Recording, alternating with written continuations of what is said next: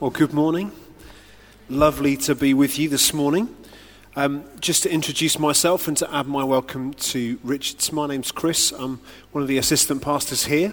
Lovely to have you with us, especially welcome to you if you're visiting us or come with friends or looking for a church family to join. We hope you have a great time this morning and enjoy both the company of one another and, more importantly, meeting with the Lord together. Quite a challenging passage, I think we've just heard. So why don't we pray together before we begin this morning? Well, Father, we believe your word brings life, that it's a lamp to our feet and a light to our path. And this morning, Father, we pray that you'd shine your light into our lives. Help us to not only understand what you're saying, but to put it into practice, that we might be changed people. Holy Spirit, we welcome you. Encourage, comfort, strengthen and guide us. In your name and for your glory we pray. Amen. Amen. Well, I don't know if you've been aware this week of, or I think it was this week or was it maybe the end of last week, of Sir Alex Ferguson's new book. Has anyone read it yet? No. Some of us, for those of you who don't know who Sir Alex Ferguson is, he was the manager of Manchester United football team, therefore tends to generate a kind of polarising effect on different parts of the population. Some love him and think he is the greatest human being that's ever been. Others have a less kind of kind opinion of who he was, depending on maybe which team you support. But what we know about his book is that it has generated a lot of conversation and a lot of controversy. And as I was thinking about his book this week, I was realizing just how much influence and power that his words have. So, I don't know, I was watching Match of the Day last night, and there was a player plays for Liverpool called Jordan Henderson. And Liverpool had won 4-1 yesterday, and Jordan Henderson had played really well. In Sir Alex Ferguson's book, he had been quite unkind, really, about Jordan Henderson. He'd been sold from Sunderland to Newcastle for quite a lot of money, and Sir Alex Ferguson had criticised his running style and really had not been particularly nice about him. So Jordan Henderson, who's just played a fantastic game of football for Liverpool, the first thing that he's asked in the press conference is, what do you think of Sir Alex's book? Because words are powerful. Words can have an effect. And, particularly for someone like Sir Alex Ferguson, his words have a particular impact on people. And he knows that. So what he says can have an effect on other people. Have you ever noticed how our words can have power and have an effect on other people and on ourselves? When I was 11, I was part of the school athletics team. The one and only time in my life I've been part of a school athletics team. And I was training for a race. I ran the 800 metres and the 400 metres. And it was one of those times, I don't know if you remember primary school. This is when primary school, in my opinion, was at its best. When you do half an hour of maths in the morning and then 5.5 hours of sport for the rest of the day in the playground. That was a great time at school. And I had a great teacher who really cared for half an hour of maths and loved PE, so that's what we spent most of our time doing. And we were training for the school kind of competition that I was to be part of. And we were running a race, and I'd come around the final bend to come to this finish line, and a friend of mine overtook me, and so I gave up and stopped and just pretended that I was ill. Afterwards, this teacher sat me down and said, "Chris, why did you stop when you were overtaken?" And I said, "I didn't feel very well." And he said, "Chris, you know that's not true. You gave up." He said, "When someone overtakes you, never give up. Run harder." I was 11. It's a long time ago. Never forgotten those words. When someone overtakes you, run harder. He encouraged me. A little while later, I ran the race that I was part of, and I hit the final bend of the 800 metres to run my last 100. I was in 4th place. I finished 6th. 2 people overtook me on that final straight. Did I give up? No way. I ran and I ran and I ran until I died on the finish line. I never gave up because of his words. and I won an award for persevering. It's always one of those kind of patronising school awards, isn't it? Well done. You persevered. Finished 6th. I was quite pleased with that. I was happy to have an award for that. But anyway, my one and only athletics award, my one and only time on an athletics team. But I won an award because of his words. I kept going because of his words, because his words had power and had an effect on me. When I was at university, a friend of mine, we were having breakfast together. He was called Brad, and we were away for a weekend, and we were talking about, as you do when you're 18, 19, what the rest of life holds for you and what God wanted us to do with our lives. And Brad just looked across the table at me and he said, Chris, I think you're going to be involved in church leadership in your life. Words have power. I've never forgotten that conversation. Those words from my teacher, those words from Brad, have shaped my life in so many ways. And for many of us, we've experienced the power of words, haven't we? Maybe they're positive words, well done in your exam results, go for a job, go for a promotion, even if it maybe you feel out of your reach. Maybe it's an affirmation of our character, of who we are. We love those words. We receive them well. But also we've probably experienced, words that are not so positive, negative things that have been spoken to us that have hurt us, and maybe even today still resonate in our minds. I want you to listen to these well-known personalities and celebrities who've had to overcome negative words. Stephen Fry, this is what his headmaster said about him. He has glaring faults, and they have certainly glared at us this term. I wonder if his headmaster wished he'd had percentage takings of Stephen Fry's books. How about Albert Einstein? Did you know that Albert Einstein didn't speak until he was 4? And read until he was 7 years old? And this is what his teacher told him at school. Albert, you will never amount to anything. Only the greatest scientist of the 20th century, Nobel Prize winner. It's not bad for not amounting to much. Fred Astaire, how many of us love the film Singing in the Rain or have seen the musical? Just amazing. We all remember that one scene. We could all hum the tune. His first screen test, this is what the feedback they gave him. You can't act, you can't sing, you're slightly bald, and there's nothing wrong with that, and you can dance a little bit. His first screen test. This is my favourite. Walt Disney. His first job, he worked in a newspaper, and they fired him and said this, you're not very creative. There are stuff that's said to us, and all of these, and there are so many other people. If you Google kind of famous celebrities who overcame negative words or something like that, there's just page after page after page of sportsmen and women, actors, actresses, teachers, writers, all kinds of people who've overcome negative criticism to achieve what they've achieved. And so we can overcome these things, but we know that those words hurt. I bet for each of those people, when that was said to them, that really hurt. That really dug in.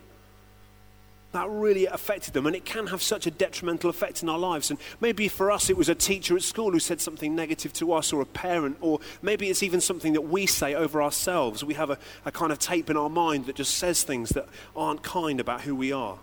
And we know that words have tremendous power because they influence us and they change us. And if we're wondering, what is it we're able to do with our words? Are we able to overcome it? James says some really hard things about our tongues and our ability to speak dangerous things over one another. But I think he's recognizing the power there is in words and in what we say. Here's what I want to say today, and this is the kind of takeaway headline really, is that if we use our tongues to speak life over people, the power and effect of that is incredible. That James is saying to us, we're to be people who speak life and blessing over one another. So turn with me, if you will, to James chapter 3, verses 1 to 12. If you've got a Bible, do that, or on your phone, or whatever it might be. And we're going to just look at this passage. We're going to go through it bit by bit, really.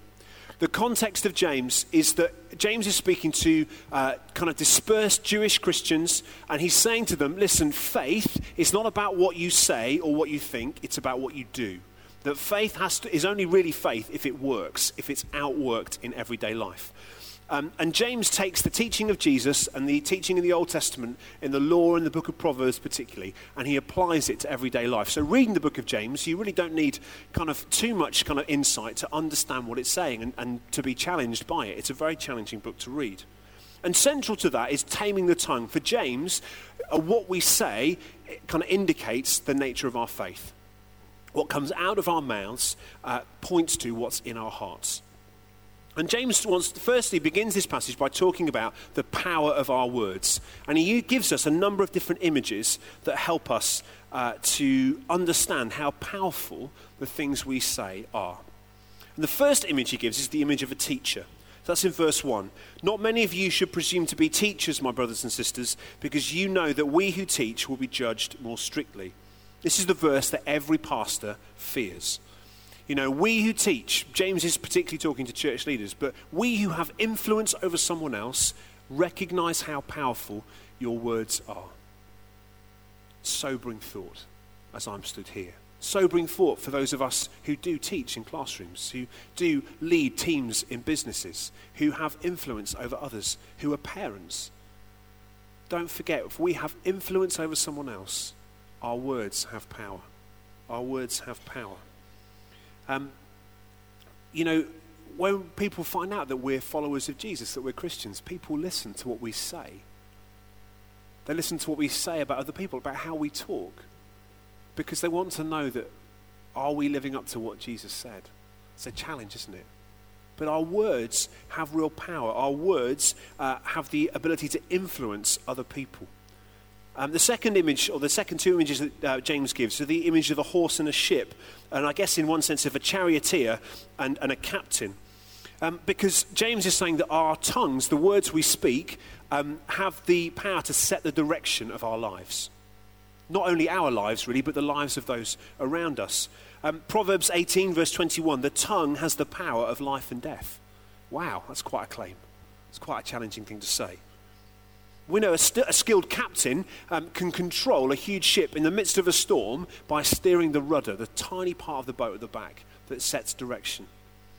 What we say can bring life to others through words of encouragement and blessing. We can set people free by what we say. Jesus said, didn't he, that you'll know the truth and the truth will set you free. And we can set a good direction for our own lives simply by using our tongue in the right way, by speaking wisely. But on the converse side, if we're not in control of our tongue, then that can affect the whole direction of our lives. And, you know, it can lead us into all kinds of trouble. So our tongues can set the direction of our lives. The fourth image is that of a forest fire in verses 5 to 6. James says, basically, that the smallest word can have an incredible effect. Maybe we've seen the images of the forest fires around Sydney in Australia and seen the devastating damage that's caused to homes, to livelihoods, to all kinds of things. And it doesn't take much to start a forest fire. It's a carelessly discarded cigarette or some broken glass that the sun catches and a spark comes from that. It's one spark, but that one spark causes tremendous destruction. We probably can know that one careless word can be terribly misunderstood or can cause tremendous pain. It doesn't take much. But I think conversely, and now James is very negative about words. He's really challenging us to think about how we speak. But I think conversely, not only is there power in a negative way, but James is saying there's a power in a positive way, in that one word of encouragement can bring life, and life in all its fullness. I think we see that in the life of Jesus, don't we? Jesus spoke words of life and encouragement. In tiny, short, small encounters, Jesus was able to change the path and direction of a person's life. There's a wonderful little prayer in Psalm 141, verse 3, which is this. I think this is going to be my prayer from now on. Set a guard over my mouth, Lord, and keep watch over the door of my lips.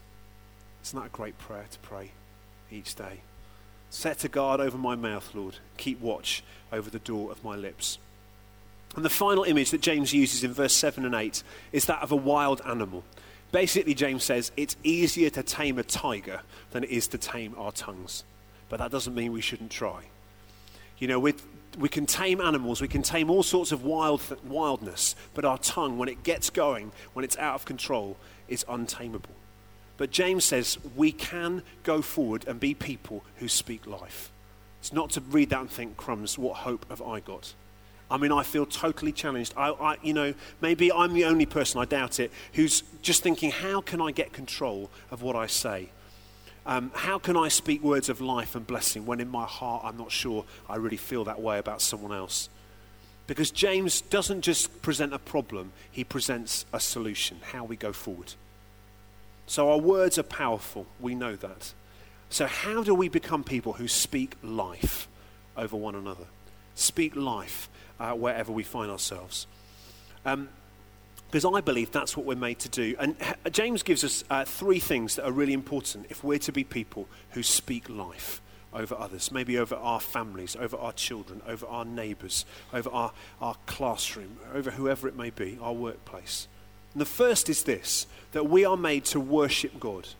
In verse 9, James says this, with the tongue we praise our God and Father, and with it we curse men who have been made in God's likeness. With the tongue we praise our Lord and Father. Worship is the thing that James says needs to be on our lips at all times. The psalmist says this, I will extol the Lord at all times. His praises shall always be on my lips. The call of a Christian, the first commandment, Jesus said, is to love the Lord your God with all your heart, soul, mind and strength. And what we say about God shows us what's in our hearts towards him. We're to be worshippers. And as we speak the worship and praise of God, the Bible tells us that God inhabits the praises of his people, that he lives among us. And as we praise him, he's talking about that corporately as we gather together and we speak and sing his praise, but also on our own. As we praise God, it seems as though God draws near. God comes to us. It might be just that we're grateful, that we share hearts of gratitude. Do you know worship can involve lament and cries of anguish? The book of Psalms gives us full permission and the words to help for us to cry out to God with whatever emotion we find ourselves in. And that's worship. Jesus on the cross, my God, why have you forsaken me? The only time in the New Testament Jesus refers to God not as his Father. Do you know if you read the whole of Psalm 22, which Jesus is quoting, Jesus is worshipping on the cross with cries of anguish and cries of praise. Because we know in life that often the two are mixed. The battle and the blessing, if you like, they come together so often, don't they? We can worship God wherever we are. Let his praise be on our lips. Let his name be the name we speak. James says that's where we begin. And if we find worship difficult because of where we find ourselves in life, use the book of Psalms to get us into the place where we've got words that we can say. I find it such a helpful thing when I don't know what to say or I just don't have the words to express how I'm feeling to God. The Psalms are the place to begin. The more we worship, the more our hearts are filled with the presence of God. There is something about that for sure. The second thing that James says is that we're to bless others. Why? Because every human being is made in the image of God. Every human being is made in his image and has his likeness, including our enemies and our friends. In fact, just anyone we meet. And we are made to bless. To bless means to speak well of. It means to speak positively. It means to build up, to strengthen, to encourage one another. Which is why we listen to God for words of encouragement. I'm sure for many of you, you can remember words of encouragement that people have said over your life. If not, today we're going to have space and time to listen to God and ask him to speak to us. Last Friday, Nell and I went to Westfield. Not a great way to spend a Friday, but it was okay. They have good coffee there, really. And we were shopping for clothes, and we went into a particular shop. And as we were paying, I was paying for some jeans that I bought. The guy behind the checkout just really caught my attention. I just don't know why. I just noticed him, and I felt God just say to me, I want you to offer to pray for him. So we were chatting, and I had noticed him, actually, because he'd been so helpful in the shop. He was very friendly, and so I just asked him his name, and he said his name was Carlos. And I'd said, I'm Chris, and I'm a Christian, and I love to pray for people if they'd like prayer. Is there anything I can pray for you for? And he said, I'd love you to pray for my son. And he was a single dad and working full-time, trying to make ends meet, and in a really tricky spot, I think. And so we were able, just there and then in the shop, just to pray for him. And as we finished kind of praying for him, Nell just kind of looked at him and just encouraged him that he was a great dad. That he's a great dad, you're doing a great job. And just for him, I mean, I'm sure others have said that to him. He's seen what he was doing. I was just so in awe of him, trying to do in a difficult situation what he was doing. But those words that Nell spoke over him really powerful and really had an impact on him. You could see in his face, you could see in his countenance. And it was just a great opportunity, a really simple thing. It wasn't much. But actually, our words have real power. And when we speak blessing over others, it's so helpful and it brings life. And that's why the gift of prophecy is such a wonderful thing.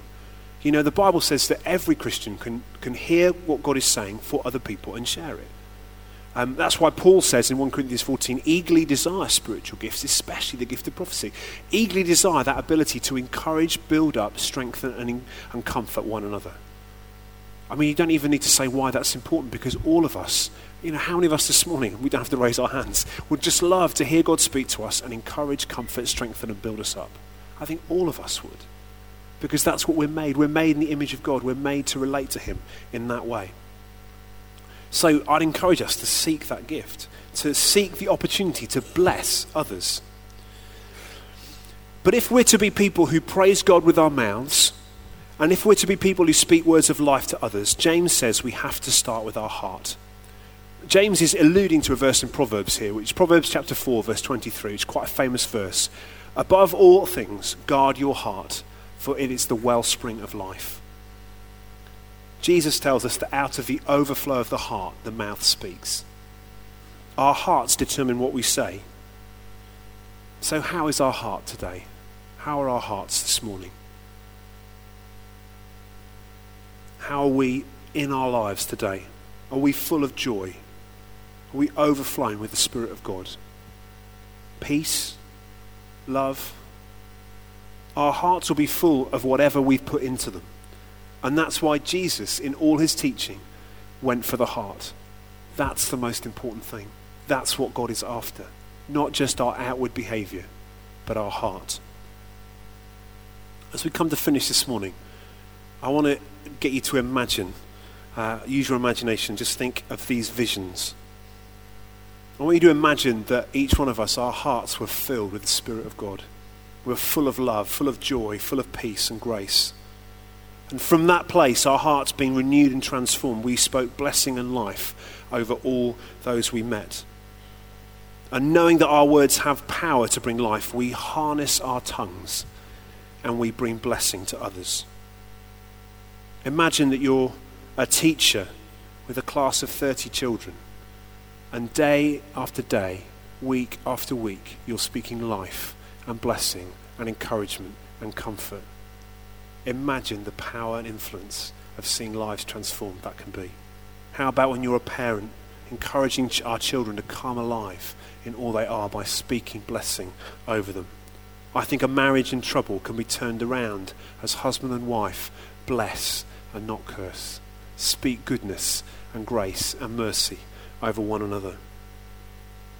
Imagine what that could be. Imagine what difference that would make to one another, to our lives together. But I know for some of us, we've really experienced the destructive power of words in our lives. Maybe we've got a tape that plays over and over again.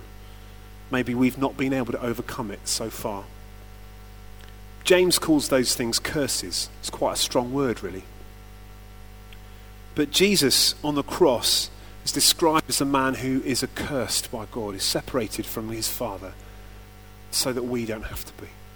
That he became a curse for us, so that the curse over us can be broken. Jesus came to defeat the power of those words that aren't from him.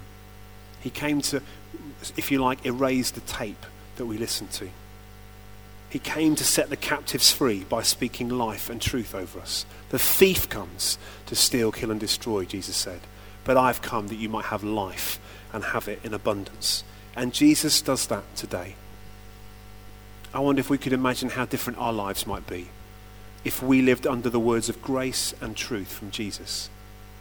The psalmist says, "How precious to me are your thoughts about me." One of the gifts that we have as followers of Jesus is we get to listen to God's thoughts about other people and tell them. It's such a privilege. It's such a privilege to speak life over people, to see them come alive. It's just a wonderful thing to do. Imagine if we lived, rather than under the destructive words that may have been spoken over us, over the truth that Jesus brings. Imagine the freedom, the creativity that would be unleashed in and through us. And imagine the difference it would make. So for us, the challenge from James to us this week is to be people that speak life over others.